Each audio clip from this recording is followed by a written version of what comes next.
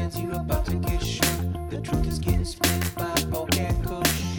Polk and Kush. Polk and Kush. Polk and Kush. Polk and Kush. About to get served to play to your own ass. It's time for the Polk and Kush podcast. Polk and Kush. Polk and Kush. Polk and Kush. Welcome everyone to Polk and Kush. It is Friday, February 9th, 2024. Happy Mardi Gras, everyone. And Polk is taking a picture of my dog's butthole. It's the crew of Polk and Kush, everybody. It's a tradition. It wasn't specifically, it's not like it's a science experiment. I'm taking a picture of your dog who just happens to be showing whole within the first couple of minutes of this broadcast, which is what the fans have been asking for a very long time. They want more audio nudity. He's not bashful. That's for dang sure. He is not a bashful dog. He is an 11-year-old. Wow. 11-year-old French bulldog, which means he can barely move, and he's incontinent. And it's fantastic. And now you can hear planes coming overhead. It's a real nature scene out here in the Polk and Kush backyard. Sponsored, of course, by the Garden Gates Landscape Company. Jesse did the turf out in the front yard, did the turf in the backyard. We'll, of course, talk more about them later. But a beautiful night.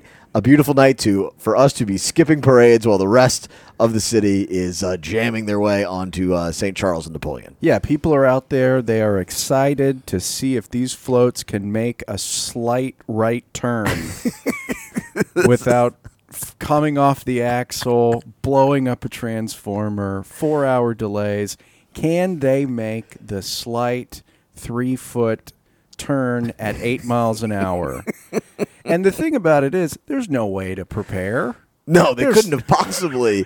How would you possibly have ever been able? What sort of math wizard would you have to be for anyone to know that something was going to hit a tree of a certain height was going to hit a tree as it drove down the street? Almost impossible to know that. Why don't you just take the biggest float in your crew and have it ride the route? Wouldn't that be like the best holiday, like the best pre-holiday? Like right now, people go stand out on the streetcar line for that stupid, funny 40 fellows thing. If instead of that, they had like one float from each crew go down at midnight on the 6th. Oh, yeah. And then everyone would be able to know what was going on, or even, like a week later. It just seems like you'd be really ahead of the game, and maybe, perhaps, you wouldn't have giant 2-hour delays in the middle of parades. You could call it secret gras. Yeah. And say absolutely no tourist. That would work out for a day. Yeah. Yeah, and then the next year it'd be just jammed with, people from blogs and influencers with, the sticks and the whatever. Yeah. I think it's a good idea, though. Yeah, I mean, obviously there's a whole thing, but I'm sure everyone who's listening to this is hungover and was at Muse's last night, or maybe if you're listening to it later on the weekend because it's 4:30 in the morning and you're trying to get your spot on the avenue, and you're like, I need something to listen to for an hour. Well, we are here for you. We're here for those of you dads who have to camp out on the neutral ground because your families desperately need a 11 by 14 foot spot where they can all gather and catch shit that you will immediately throw away. Happy Mardi Gras, everyone. I think this podcast is specifically to be listened to while you are fighting to keep people away from the square you've spray painted. Listen, you're going to... You know how many times I've seen people doing that, and then, like, even before the first truck goes by, they're, like, snorting pills off their phone? Like, you can do drugs outside anywhere. You don't have to involve the parade. Most don't. Yeah, people do it at Jazz Fest too. I love that they come in with the tarps and just set up the whole thing at 11 o'clock. I'm like, how many people are you expecting here? You understand that there's 100,000 people that are here, and they need to get in every spot of this, and you're going to cordon it off with your spray paint / giant tarps that are supposedly illegal, but no one cares about. Yeah, they put out the rules, and they said that, like, you can't have an enclosed tent. I've never seen an open tent. Never. Ever. Yeah. And then I guess they stopped the streetcar So, Yeah. because people are just partying on the tracks too hard. It stops at Napoleon. There- You used to be able to take it all the way downtown, which I used to do on Friday. Yeah. I'd take it in the morning all the way downtown. It was a great thing to go do. And now they have to stop at Napoleon because there's too much shit on the middle of Nutriband. Well, that's good. Yeah. But you know who's worse than those people? Who? The ones who are going down the neutral ground and throwing other people's things away. Is that worse? Those people are somehow worse. I don't know why or how, but they actually, the fact that they're that mad about it to do something about it instead of just bitch about it, that to me is worse. If you're walking up and down like vigilante, you're the Batman of tarps and trying to throw everybody else's shit away so that you're the egalitarian man of the people, like Robin Hood or something like that, trying to give more space back to those who show up late. I don't fully understand what the point of any of it is, quite frankly. But there's a guy who was very excited about it on Twitter who was posting about it. And then he got like some press, and he's very proud of himself. Well, that's good. Yeah. I think it's the only civic duty that New Orleanians can do that actually affects anything. Yeah. Is going and throwing away someone's stuff. Because you can't go and throw away Intergy's stuff. You can't go and throw away the sewage and water board stuff. Nope. You can go and throw away some guy's stuff. Yes. That is breaking the rules. And hope he's not there Yeah. to beat the piss out of you if he ever sees you doing it. Yeah, I don't think it's like a guy that looks like, Elliott Smith or anything. It's going to be a Brock Lesnar type character. I've seen people on their laptops out there. It's great, man. It's. I think if they're out there, physically out Yeah, there, you'd kind of deserve it. it's fine. Yeah, you've earned the land if you're willing to squat on it for that And long. I've seen people do that. They're Yeah. out there. They're just sitting there staring. It's funny. That's the only time I don't see somebody on their phone is whenever they need to.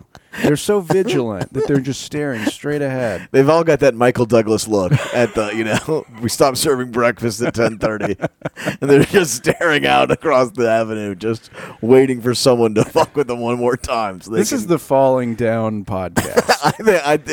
I've seen that movie once 30 years ago, But it and that stuck with stuck you. with me because it feels like my life every day.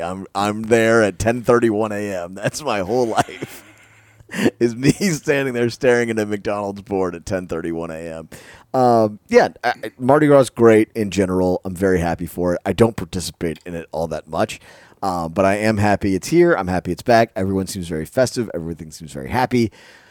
The weather was great mostly last weekend, particularly on Sunday. It was good to get everybody out there, and it does feel like the city has the mood picks up. It does feel like in the city. Everybody's looking for king cakes. Everybody's kind of got a common purpose of, not just wanting to shoot each other in the face all the time, but also festive spirit of this is a thing that we do here. And so I do appreciate Mardi Gras, even though I am not necessarily a big participator in Mardi Gras. The other day I looked down, like I was just trying to look busy for a little while, and I just wrote down king cake over and over because that's all anybody at work was saying. It was like The Shining, but I had just written king cake. I was like, I'm like looking at people and nodding, but I'm just writing the words king cake over and over. I'm like, oh yeah, I like that one. It's it's cinnamony. It's got goo in it. Like, what can you say about king cake that hasn't already been said? It's such a great annual conversation to have with coworkers. It replaces the weather completely. Yes. No more weather talk. Uh-huh. Now it's just king cake and what parades did you see? Yeah, and then a little bit of like Super Bowl sprinkled in, but even then, that's kind of in the Yeah. back burner here. It's more like, what king cake did you go get this week? And then Yeah. it's like, or then somebody brings in a king cake, and it's like, oh, this one's from Dong Fong, and this one's from Kaluda's. And it's like they all taste 94% the same, but we're gonna really pick at the edges of exactly what we're talking about here, and it is, it's really our entire discourse as a town. Yeah, I don't participate in the king cake stuff, but I like to bring in tuna casserole. That's what I do I just bring it in every morning, set it down I put a baby in it. Right next to it, yeah. Except it's a real live human Yeah. baby, yes. Your freak dog is staring at me. He's looking right at you with those teeth. Like there's hanging a out. dead person standing immediately behind me. Some real possum. This is like people have been stealing French bulldogs recently. Have you seen this? They can take him. He's very expensive. I think this one is not going to get kidnapped. No, he'll be the last one in this house. Look at this. Open the door. Just stand there.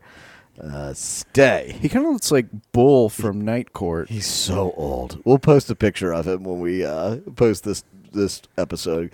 But he is very old. Yeah, so are we. Yeah, I know. It happens. Were you able to stay up late last night and watch the New Orleans Pelicans play basketball? You know what? I did. Oh, my God. That was exhilarating. That was one of those crossroads in my life where it was like, I really want to go to sleep. But you know what? The Pelicans have been doing all right. Yeah. I think they deserve this from me. Yeah. And I stayed up, and for the first time in my life, making that decision to watch the Pelicans after 9 p.m. Turned out pretty good. You know what it was? It was that they played probably the best quarter of the last decade in the first quarter of the game. They were on fire. They were everywhere on defense. They were shutting down 3 all-NBA level players. And you're like, whoa, this is amazing. Yeah. Like, what is going on here? And even as the lead slipped a little bit, I think they only ended up the first half up 8. You could still feel like, oh, I think they could win this game. Everything in my body was saying, live bet the Clippers. Live bet your entire kid's college education on the Clippers right now. It was just my hand just kept gravitating. My thumb was just naturally shifting over to the DraftKings app. And I was like, oh, wait, no. We don't want to do this to ourselves and make this not fun. And it turns out I would have lost a lot of money instead of the little money that I did lose because the Pelicans did not do what the Pelicans do. And that is they weren't super reliant on one person. They defended like crazy. They rebounded well. They did not buckle as things got tough, especially in the third quarter where I thought things were going to come apart early. I think Herb Jones got a technical foul. Looked like there was some things bubbling up at the seams. They cooled it. They played great. Zion was not spectacular as a scorer, but he was just a good basketball player. Yeah, he had 10 assists. Yeah, he was good. And so there was just so many items where you're like, God, that was just as complete of a win as you could possibly get.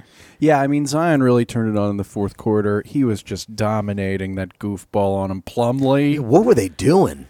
How is that who you defend him with? And they didn't change anything up. It was nice to see a coach not change anything up on the other side of the court for once, and for the Pelicans to take full advantage. I mean, I think the Pelicans won every single quarter. It got to within 6 in the third quarter, and that's when the wheels always fall off. Yeah. But, the Dyson Daniels steal on James Harden was really like a momentum changer when things were starting to go bad. And there were a lot of breakaway layups that you never see the Pelicans get. Dyson Daniels, I believe Herb Jones had another one. Yeah. And that Clippers crowd was on edge. You could tell that they wanted to go all in. Like, L.A. fans have paid a lot of money to be there. Yeah. Their lives suck because they live in Los Angeles. They have 19 roommates. They live above a bowling alley, below another bowling alley. They want that team to win.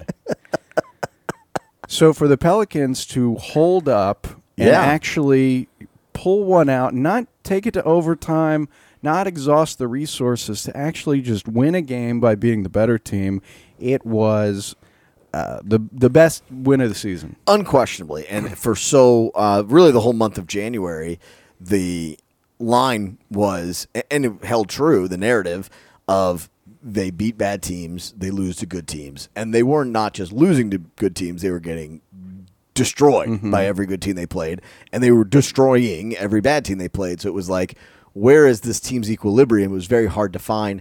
It's very hard to wrap your arms around a team when you don't think that their potential is terribly high. So it's like, it's nice to win, but it doesn't really feel all that meaningful or like you're playing for much when you feel like the ceiling is low.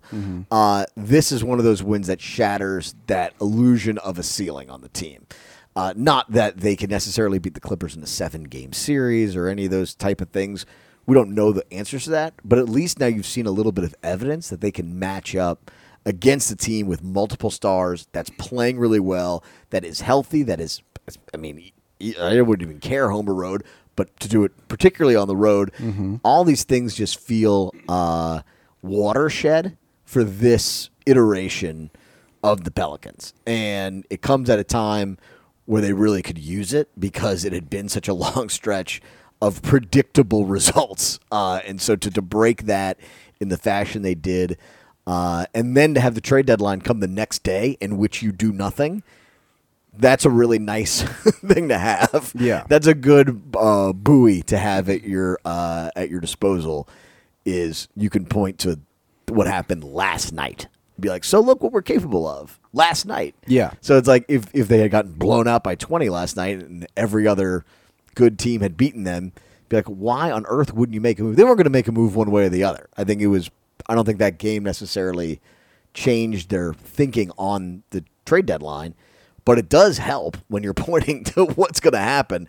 That was pretty much perfectly timed for David Griffin to not do anything at the trade deadline. Yeah, and that was a great keep your job game. Everybody did exactly what they were supposed to. Yeah. It's also nice to see Valanciunas whenever he plays, just another big dopey center who plays like a center from the 90s.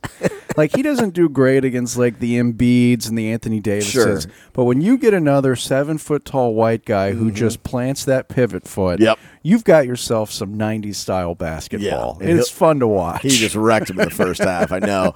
And he didn't play in the second half because of injury. Hopefully that's not serious. He's such a badass. I just have a hard time seeing him be out for a terribly long period of time. But the fact he wasn't moved was definitely interesting. I thought for sure he was the most likely candidate to be moved because this team does lack rim protection. They do lack a rebounder at the end of games, someone who you could go to. And I believe Jonas' contract runs out at the end of the season, so it's like there's a lot of reasons to move on from him, but he has done a lot for this team. It does feel like there's so many nights where they just sort of dump the ball inside and tell him to go to work to start the first quarter and to start the third quarter, and it's really effective, particularly for a team that shooting is so up and down. He is a nice steadying force offensively that they need, and he does rebound the ball in the right moments. He just doesn't rebound the ball in the fourth quarter. Yeah.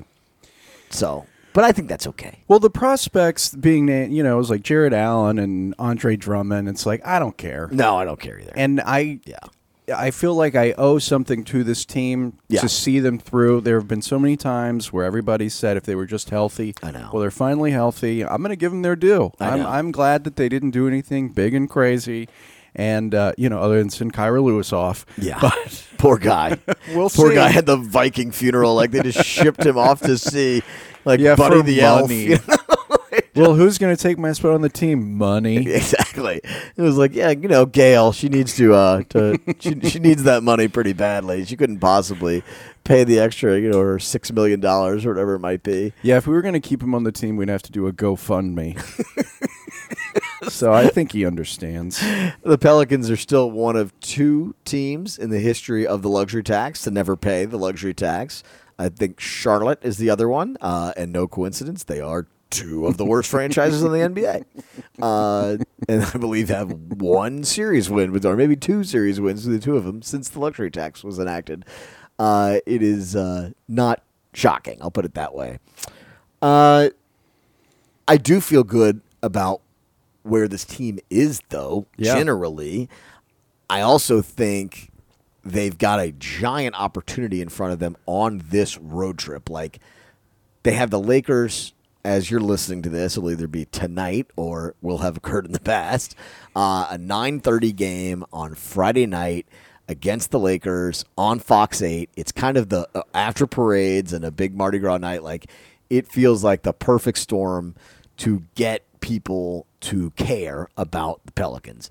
And almost every time that this exact spot occurs, there's a giant flaming dumpster fire that unfolds on the middle of the court. I do, for whatever reason, feel like they've got themselves in a pretty good position for a night like that, though. Yeah, I do too. And it always helps, like, they're not traveling, so they get a little more rest. Yeah. And Brandon Ingram has been playing out of his mind, and it feels like the team really wants to overcome that devastating Lakers blowout. It's Mardi Gras right now. I Yeah. think there's going to be a lot of people watching this game very intoxicated in Yeah. New Orleans. Yeah. And the atmosphere is there for it to happen. The Clippers win was very satisfying and great, but the Lakers win, I think, would signal a total change in this team for the rest of the season. It would certainly be the sort of jet fuel to get people really invested in the team. There's definitely been a standoffishness. Even though they've had good crowds, you have not felt a total embrace of this team. People hate the Saints, but they feel something for the Saints. Yes. You can very much get an idea that they are mad at the Saints. There's real passion there for the goings on of the team.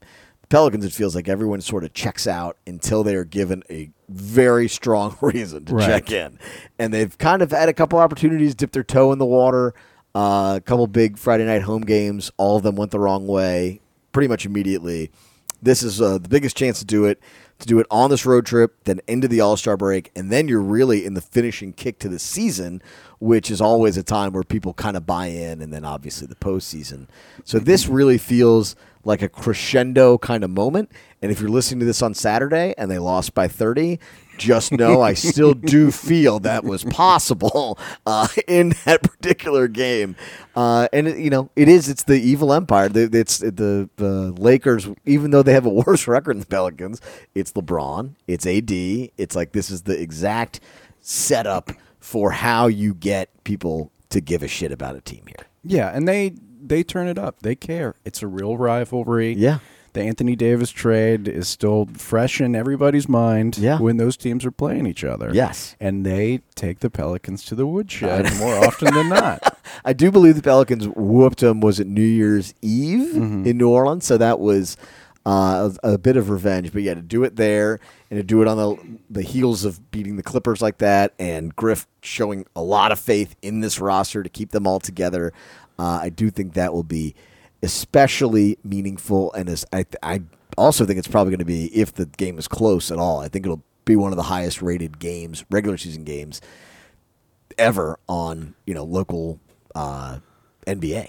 I think it's also interesting how much more the focus has turned to how good Brandon Ingram has been playing when Zion has secretly been playing much better. Yeah. But they're not utilizing him in the Zion way of just being a Monstar from Space Jam. Yeah. Point Zion is a less flashy, fun position for Zion, but he's arguably playing the best basketball of his career, and everybody's talking about Brandon Ingram. Because people like points.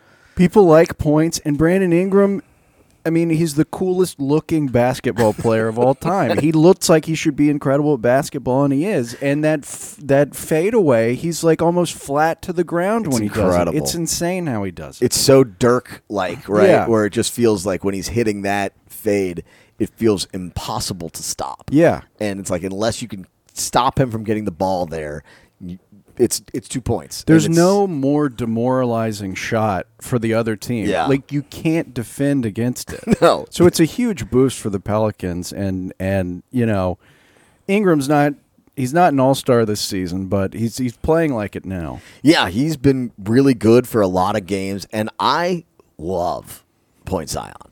The idea of Zion having the ball in his hands is so much more dynamic than when C.J. McCollum has the ball in his hands. Running pick and rolls with Zion, having the option when your point guard has the ability to go straight at the basket no matter who's guarding him, and they're going to have to throw a double team at him, it opens up the whole thing.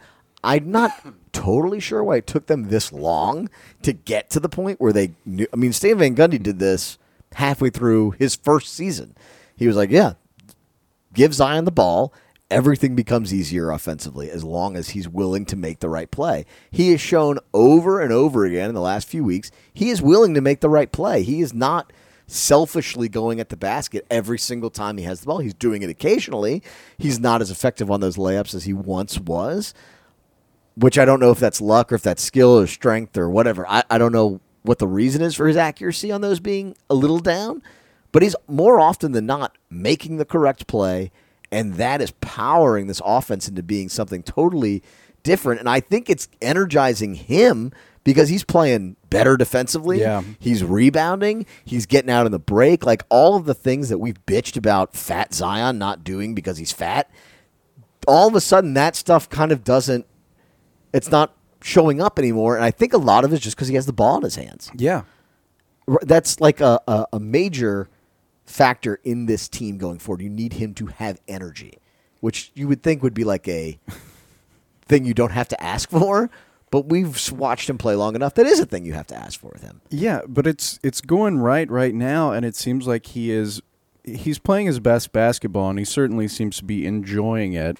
The win stacking on top of wins is helping with that, but he's also just being used in the right way, and it doesn't seem to be as detrimental to his health the way he's playing right now. Like he's not in a lot of high risk situations where he's jumping 500 times a game. Yeah, and unlike November and he doesn't seem aloof anymore either. Yeah, there was a time where it was like kind of emo Zion, right? Where he was sort of like every time you watch him, you're like, he doesn't seem to talk to anybody on the team.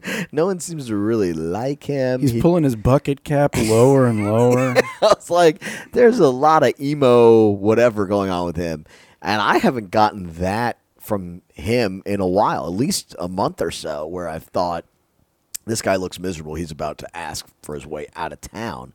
I don't get that impression at all anymore, and winning does cure a lot of these things, but I do feel like his role makes more sense. And even he's getting criticized still. Like Brian Windhorst killed him at halftime yesterday, saying he's like the most inconsistent player in the league, and they need him to show up more because he only had 2 points at halftime. It's like, hey man, I thought Zion played fine. Yeah, they don't need him to score 25 points a game. They clearly don't, especially in that game. Yeah, it's like they need him to play with energy. They need him to have defenders run at him and him make the right play. That's not a guy like this isn't Kobe Bryant. Like he doesn't need to score 30 points because he's like the world's greatest scorer who can score from it. He can do one fucking thing, scoring the ball, which is all he can do is go as hard as he can to the basket and try a layup with his left hand. And if that doesn't work, he's got nothing else. So if he's only scoring 2 points, it just means that's not working. It doesn't mean the offense isn't working. And so there's no reason for him to force it if it's not there. Yeah, that's short-sighted commentary. It's just stupid. For a guy who's smart, like Brian Windhorst is very smart and understands basketball very well, like this team has a lot of other options, particularly Ingram and McCollum can both get going from a lot of other areas that Zion can open up, particularly with the ball in his hands. Yeah, there's everybody on the Pelicans can shoot threes. Like that's something that Windhorst he's not watching the team. He doesn't know. He thinks that there's only 2 options and Zion should be getting 36 a game. Yeah, they are so hot and cold shooting that I understand it's like, well, you don't want to give Herb Jones the ball to shoot threes. You don't want to give Dyson Daniels the ball to shoot threes, which you probably don't. But it doesn't mean they cannot make them. Right. And Trey Murphy's been cold, but he can make them, and when CJ is good, we all killed CJ. CJ McCollum deserves a giant apology from everyone who watched the last 6 weeks of last season because everyone called him a loser and a bum and a wine-sniffing D-bag. And the fourth quarter of a lot of games. Yeah, and it's like, no, none of that was true. He was the only guy with any balls, and he was playing very injured, and while he is not the most physical specimen that's ever graced an NBA court, he is still a damn good scorer. Yeah, he looked so comfortable against the Clippers. Yeah. He was left wide open, and he was just making them pay. Yeah, he's done that a lot this season. He's been really. Ingram's probably been their best player overall, but McCollum's probably been their most important player, right? He might be the MVP of the team because he's been such a valuable guy and so much more consistent than everybody else. So I give him a lot of credit. I give this team a lot of credit. I'm not going to say I'm bought in because I really don't think any differently of them than I did a few months ago. I think they are a good roster that can win enough games to be the 4th or the 6th seed, and that's probably where they'll end up. But I really do like him, and I like this team, and I am excited to watch them play, and that's the first time I've been able to say that at this time in a while. Because even this time 2 years ago when they made the playoffs, I was not excited to watch them at this time. They got better at the very end. This is a good start to the season. It's been fun to watch so far. On that note, We'll take a little break. We'll come back. We'll talk a little Saints. We got some local stuff. Stick around. We'll be right back. Polk and Kush. Looking for a super offer for Super Bowl 58? DraftKings has you covered. New customers can bet on the big game and turn $5 into $200 instantly in bonus bets. What are some of the lines and available odds for the Super Bowl? In case you haven't looked, the 49ers are 2-point favorites. So that's good. I have no official opinion on that. The over is 47.5. I also have no professional opinion on that. Download the DraftKings Sportsbook app now and use code Polk and Kush. New customers can bet $5 to get $200 instantly in bonus bets only on DraftKings Sportsbook, an official sports betting partner of Super Bowl 58 with code Polk and Kush. The crown is yours. Gambling problem? Call 1-800-GAMBLER. Or in West Virginia, visit www.1800gambler.net.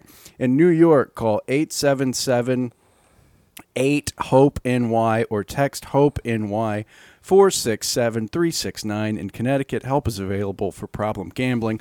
Call 888-789-7777 or visit ccpg.org. Please play responsibly, please. On behalf of Boot Hill Casino and Resort in Kansas, 21 plus, age varies by jurisdiction. Void in Ontario. Bonus bets expire 168 hours after issuance. See dkng.com/football for eligibility and deposit restrictions, terms, and responsible gaming resources. 168 hours? How long is that? What? Is that what you just said? I don't. What am I talking about? I don't know. There's so many numbers going on there. That was wild. At least you can say Super Bowl. You don't have to say the big game. Well, it started off with the big game, so Yeah. I figured I couldn't say Super Bowl, and then they threw a Super Bowl in there. The big game is. I don't understand when people have to say that instead of saying Super Bowl. Whenever you're like a crappy bar, Yeah. and you're like, "Hey, we've got free hot dogs for the big game." Yeah, any furniture store that's doing Yeah, the NFL is going to sue Homedale for saying maybe Roger Goodell knocking on the door at Henry's bar. Be like, no, these are not Super Bowl specials. These are the big game specials. Yes. Yeah, I have noticed a lot of podcasts saying the big game. I was like, I don't understand on a freaking podcast why you wouldn't be able, like, if you're talking about the Super Bowl, you can say the Super Bowl. I guess you can't sell something with it. I don't know. can't have any affiliation with the Super Bowl whatsoever.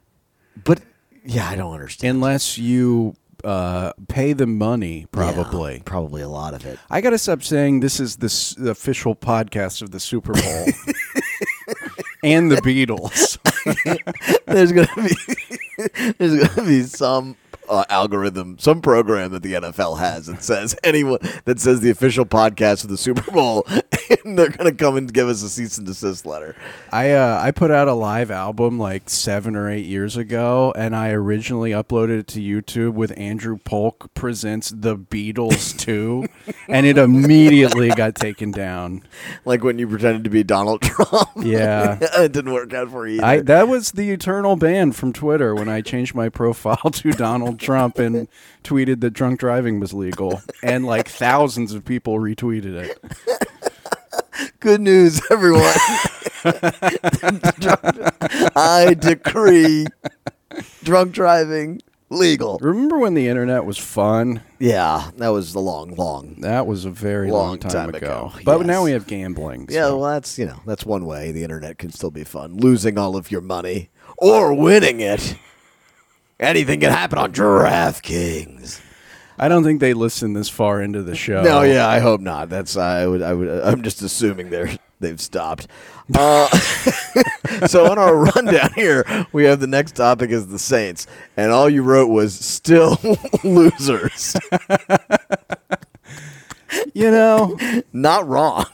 What else can you say? They are, in fact, still losers. The Saints did hire an offensive coordinator, Mr. Kubiak. his father, very famously, Gary Kubiak, who was the offense coordinator for I think he was the head coach, of the Broncos when they won the Super Bowl with Peyton Manning, I believe. And he was the offense coordinator there for a long time. 98? No, he was what year was that? 14? 15? What year was that? When they played the Panthers? Yeah, I think he was the head coach of the Broncos. This is a very educated podcast we got going on. We're not even talking about the guy the Saints hired. This is his dad, which is meaningless. I do remember when Tennessee hired Lane Kiffin the first time, and the big selling point, everyone was like, he's going to bring his dad to be the defensive coordinator. It was like, well, they should. If you were that excited about it, we should have just hired his dad. You know what I love to do? Work with my dad. I was like, my dad knows a lot about accounting. I don't know how to count. I was like, it doesn't mean shit if you don't know, So, it is a very, I guess it's an interesting hire. He's been an offense coordinator sparingly in other places before, but being a part of the 49ers where he is the passing game coordinator, I believe that just gives you automatic credence because they have such a fantastic offense, and they've obviously done such a great job with Brock Purdy, developing him. So there is a lot to be excited about, especially after the Saints interviewed, I think, 12 or 13 candidates, and they came away with a guy who, if nothing else, his name and his background, people feel really good about, because a lot of those guys interviewed were screw-ups. Yeah, but they were just interviewing those guys to pass the time. Yeah, believe it or not, this was the guy they wanted all along. They didn't want anybody else, whoever got hired. Well, sometimes you need to have 13 backup options. I mean, if any team sincerely did need 13 backup options, it would be the Saints. Just like when you applied for colleges, you applied to 14 safety schools, and then you ended up at the one you wanted to. That was the most obvious. I wish I could have found a gambling line on that whoever they end up hiring will be the guy they wanted from the start. It doesn't matter what actually happened, but that will definitely be the line that is parroted out. I think he was the guy they wanted from the start. Though. Sure. He was the best. Maybe. He seems like a good guy. Like, I have no problem with him as the candidate, but there was no question that was going to happen. He was the most recognizable. Yes. And he's going to the Super Bowl this year. Yeah, the big game. He's going to be there as the passing game coordinator. People had a lot of opinions on this hire. I will say the only real opinion I have is that it's a very good thing he's never worked with Sean Payton. Mm-hmm. He never came close to working for the Saints. This is a totally different thing. He's swooping in entirely from the outside. He has no preconceived notions about what it means to be with the Saints offense, what it means to have any connection to the entire era spanning from 2006 forward. And that is a nice break for a team that has run the same offense for or at least remnants of the same offense for a really, really long time. The Saints famously did not have any motion really last year. They were, I think, the lowest NFL team in terms of pre-snap motion. That is definitely going to change. There's a lot of things that will look a lot different, and different in this circumstance is likely automatically good. Can I tell you my prediction? What's your prediction? Saints start the season 0-6, and they fire him. Okay. That would be cool. will they also fire Dennis Allen? No. Not at all. Because Tom Landry started 0-6 in 1961. So being attacked by what are these, moths? I think so. God, this is a real nature episode we've got out here. What is that? Oh my goodness. Oh, now he's crippled. We're good. Guys, this is high form of entertainment. Hit here. my phone with a bottle. Yeah. What could go wrong? Yeah, get that water all over the recording equipment. I don't know, man. I don't feel. I feel like a badger is going to come out of the woods. I know. At any What is moment going and attack on me. here? It's because this park. This is not nearly as bad as we're making it sound. No, to it's our literally listeners. one moth. There's a moth, and Kush is like, "What is that?" What are we in a shanty town? I didn't sign up to be in the woods. And he's hitting it with a Nokia phone, like the first note. What is that? It's a child's it's a play toy? thing. Yes. Okay. The Step Company is calling. Well, it's modeled after the first Nokia phone. And it has a dead moth at the bottom of it now. Good radio. This is still like the best podcast that you can get for the Pelicans and the Saints. No question. Guys hitting bugs with a phone after saying like, "Hey, DraftKings, it's stupid." Yeah. Thanks for the money. I feel like the Saints' offensive problems were very easy to blame on Pete Carmichael last year, and I believe it's more on the players and the head coach than it was ever really on the system. But this will obviously give them an opportunity to prove that. And yeah, if they struggle, they really don't have anywhere to turn. They signed Derek Carr. They've hired their own offensive coordinator. Everything is very much in this era now, and they're not clinging to the past. Even though they said that the reason that they kept Dennis Allen is because they wanted to they had the right people in the building, and they just needed to press on. That turned out to be obviously complete bullshit, and nobody believed that, and they didn't believe it. And like basically the entire coaching staff from Dennis Allen's first season is gone, at least most of them. And so here we are. This is all Dennis Allen's team, and he's going to sink or swim with this. And I don't think it's a bad hire by any stretch of the imagination. But to take a victory lap on it seems a little weird, too. Yeah. Right? I mean, people are acting as if they know what this means. There's like 15 new coordinators in the NFL this year. You have no idea. Yeah, it's just the Saints don't really know what's happening. I think publicly they're even kind of a little confused about because it's not a transition anymore. Now this is who you are. Yeah. You've run out of transition excuses. Now this is just a team with somebody in the driver's seat. Yeah, and he stinks. Which is scary. Yeah. he's not very good. He's driving the bus, and he's missing all the stops, and he's riding in both lanes, and somebody's drinking on the bus. Yeah, and every offseason, the local fans and press have kind of said the national media is underestimating where the Saints are. And right now, I believe the Saints, even with the Kubiak news, are still about 80-1 to win the Super Bowl, which is low. That is a very long shot in the NFL. And that feels way more right than whatever we're going to be told in August, which is like they're the favorites to win the division because the division's bad, which is definitely what's going to be said. Yeah, it's going to be said. It might not necessarily even be wrong. Yeah. But it seems at this moment that it's really just going to be a repeat of the previous season. You know, it seems like some names are going to get shuffled around. Are we going to see Michael Thomas? Are we going to see Alvin Kamara? The defense is a million years old. Who's going to be here? Because the Saints had two sides to pick. They had the players, and they had Dennis Allen's side. And Dennis Allen's side, unfortunately, includes Derek Carr. Yeah. And the Saints have gone that route. So I think you're not going to see some of the, Marshawn Lattimore is the best player on the Saints. Who knows what's going to happen with that? Yeah. Michael Thomas is... Michael Thomas is going to be like a bar trivia question in 15 years. People go, oh, yeah. I remember him. Yeah. Like the guy with all the records and didn't do anything once he got him. That was pretty much it. Until he goes to the Steelers next year. Oh, he'll be on the Chiefs. I have no doubt he'll be winning the Super Bowl this time next year. He will be catching a 6-yard slant across the middle and winning the Super Bowl this time next year. You can mark that down. You just got to ignore all of the Saints stuff until opening kickoff. Yeah. I thought the Michael Thomas stuff was interesting. It showed a very clear schism, right, between himself and not only the reality. Front office. Yeah. Well, it's like, who's the good guy in this situation? Derek Carr seems like a complete douchebag on 100 different levels, right?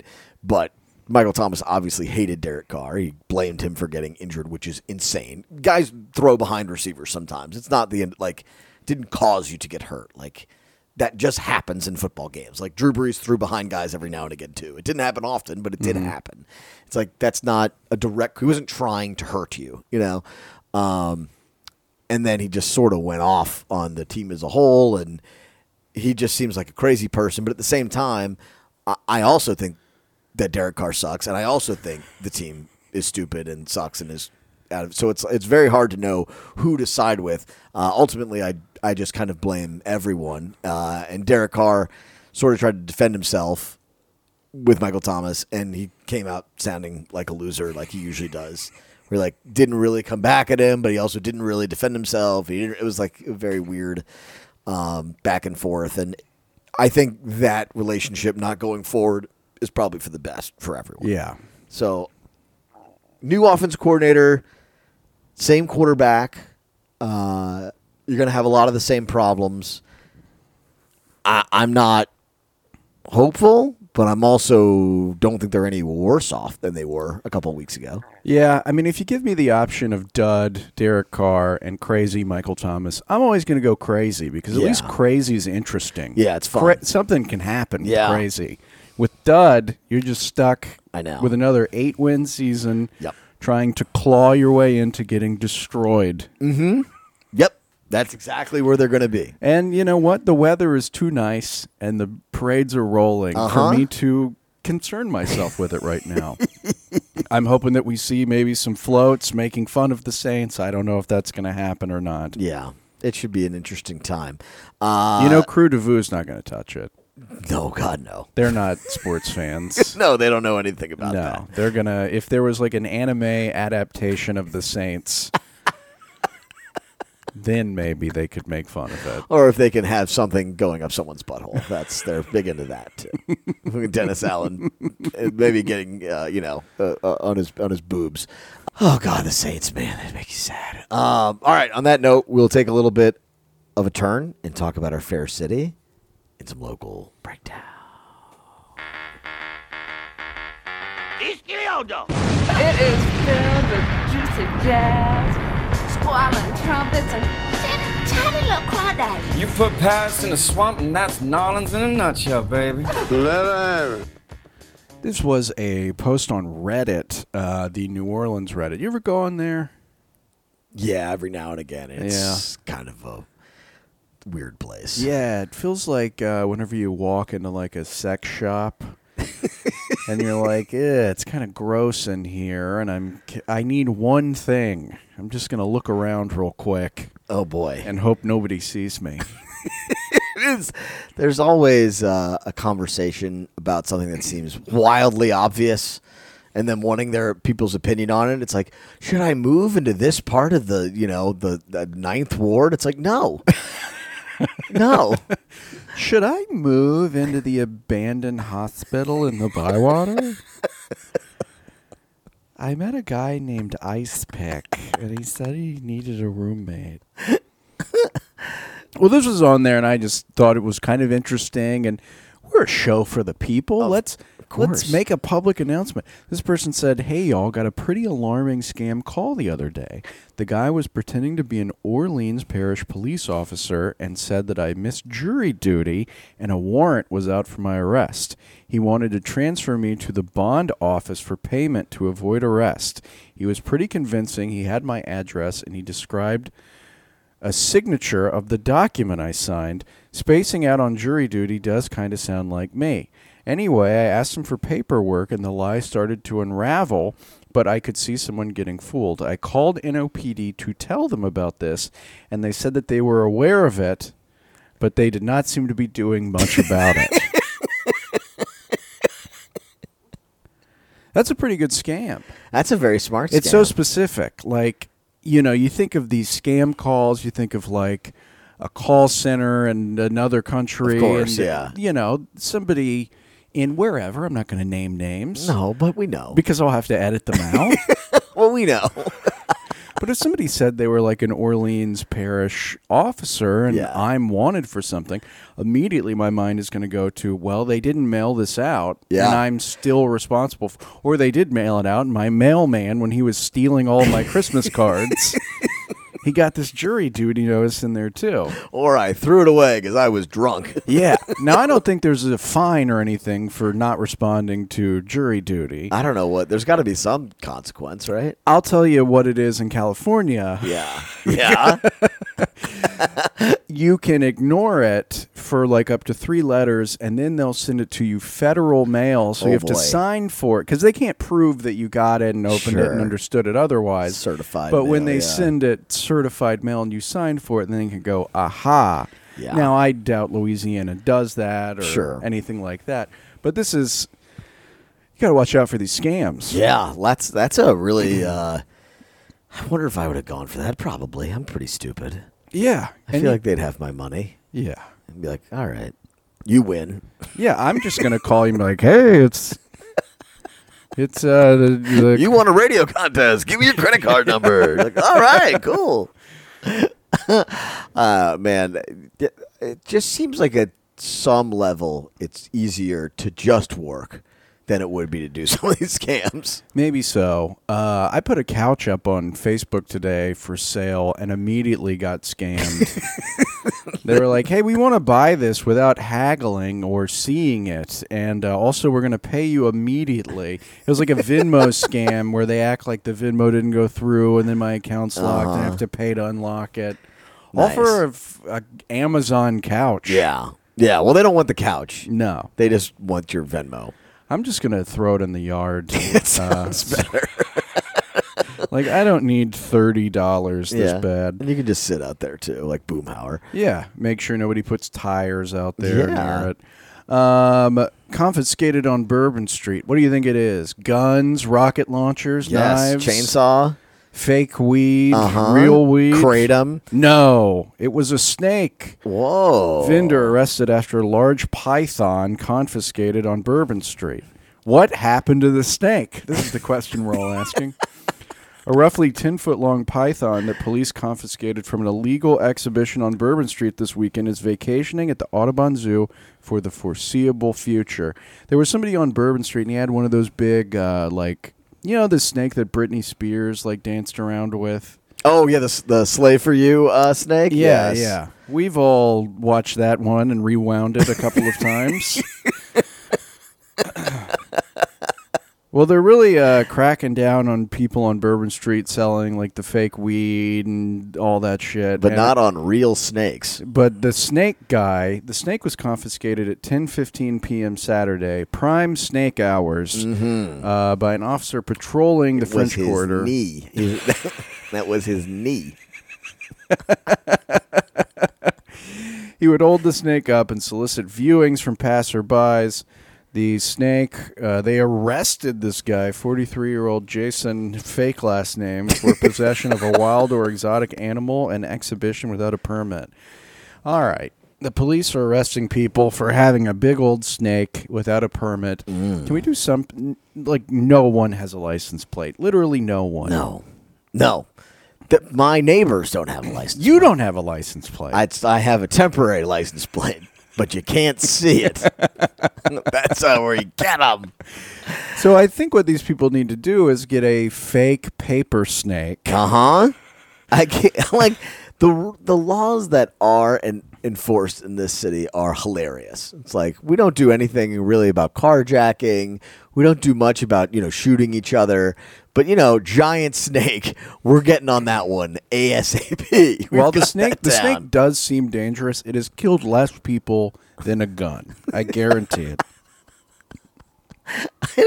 I just find, what's the guy doing with the snake? I don't even understand. He's asking people to hold it, and then they take a picture, and then he asks for money. They still don't owe him any money, though. I guess unless they want to get the snake back. Have you ever been to Mann's Chinese Theater? Yeah, there's a bunch of people in the costumes, and they take a picture with you, and then they demand money because you were in the picture with them. Yeah, but that's not a legally binding contract. You can just walk away. You can, but the man has a giant snake. he's less scared of you. Yes. Pythons are big, but aren't totally uncommon pets. This one, which needs to eat once about every 2 weeks, appeared healthy and had recently been fed when it got to Audubon. Oh, my God. This is part of Mayor Latoya Cantrell's administration cracking down on unpermitted street activities on Bourbon Street. Oh, good. Except for shooting people and drug dealing. and mugging each other in the middle. We've got the snake. I understand all of you got taken by hookers and all of your money got stolen. We're not worried about that. We got the snake. You're not selling hamburgers over there, are you? It better not be. Then a white bag? This is a funny week for the news because like I'm looking for everything is completely buried by like somebody threw out a doubloon. Oh, I know. It's so the coverage of Mardi Gras is hilarious. Like, what's the theme for Babylon? Like, who cares? Somebody got their head chopped off on Magazine Street. This is a story that was buried. WWL covered it. It took so long for a burglar to saw into an ATM that he pulled up a chair. Gotta have your full strength for when you're doing that. Dramatic security video shows two people breaking into an ATM at a Lakeview gas station using a power tool. There have been several high-profile threats of the same nature in the last year, including 2 at the same gas station. It's crazy, said the owner of the gas station, whose name I can't pronounce, who is driving and moving his family to North Carolina as we speak. He and his brother, who own the business, were woken up by a phone call from police at 4 a.m. Monday. They arrived at the store to find the ATM cut up. The thieves had left the wires messed up, quote unquote, yeah. And the alarm system damaged as well. There's a video here that shows 2 men covered from head to toe. They're in this gas station, and they have like a power saw, and they begin sawing the ATM to get it open. Oh, my God. And it is such a laborious endeavor that one of them grabs a chair from a nearby table and sits in it while he is sawing the ATM.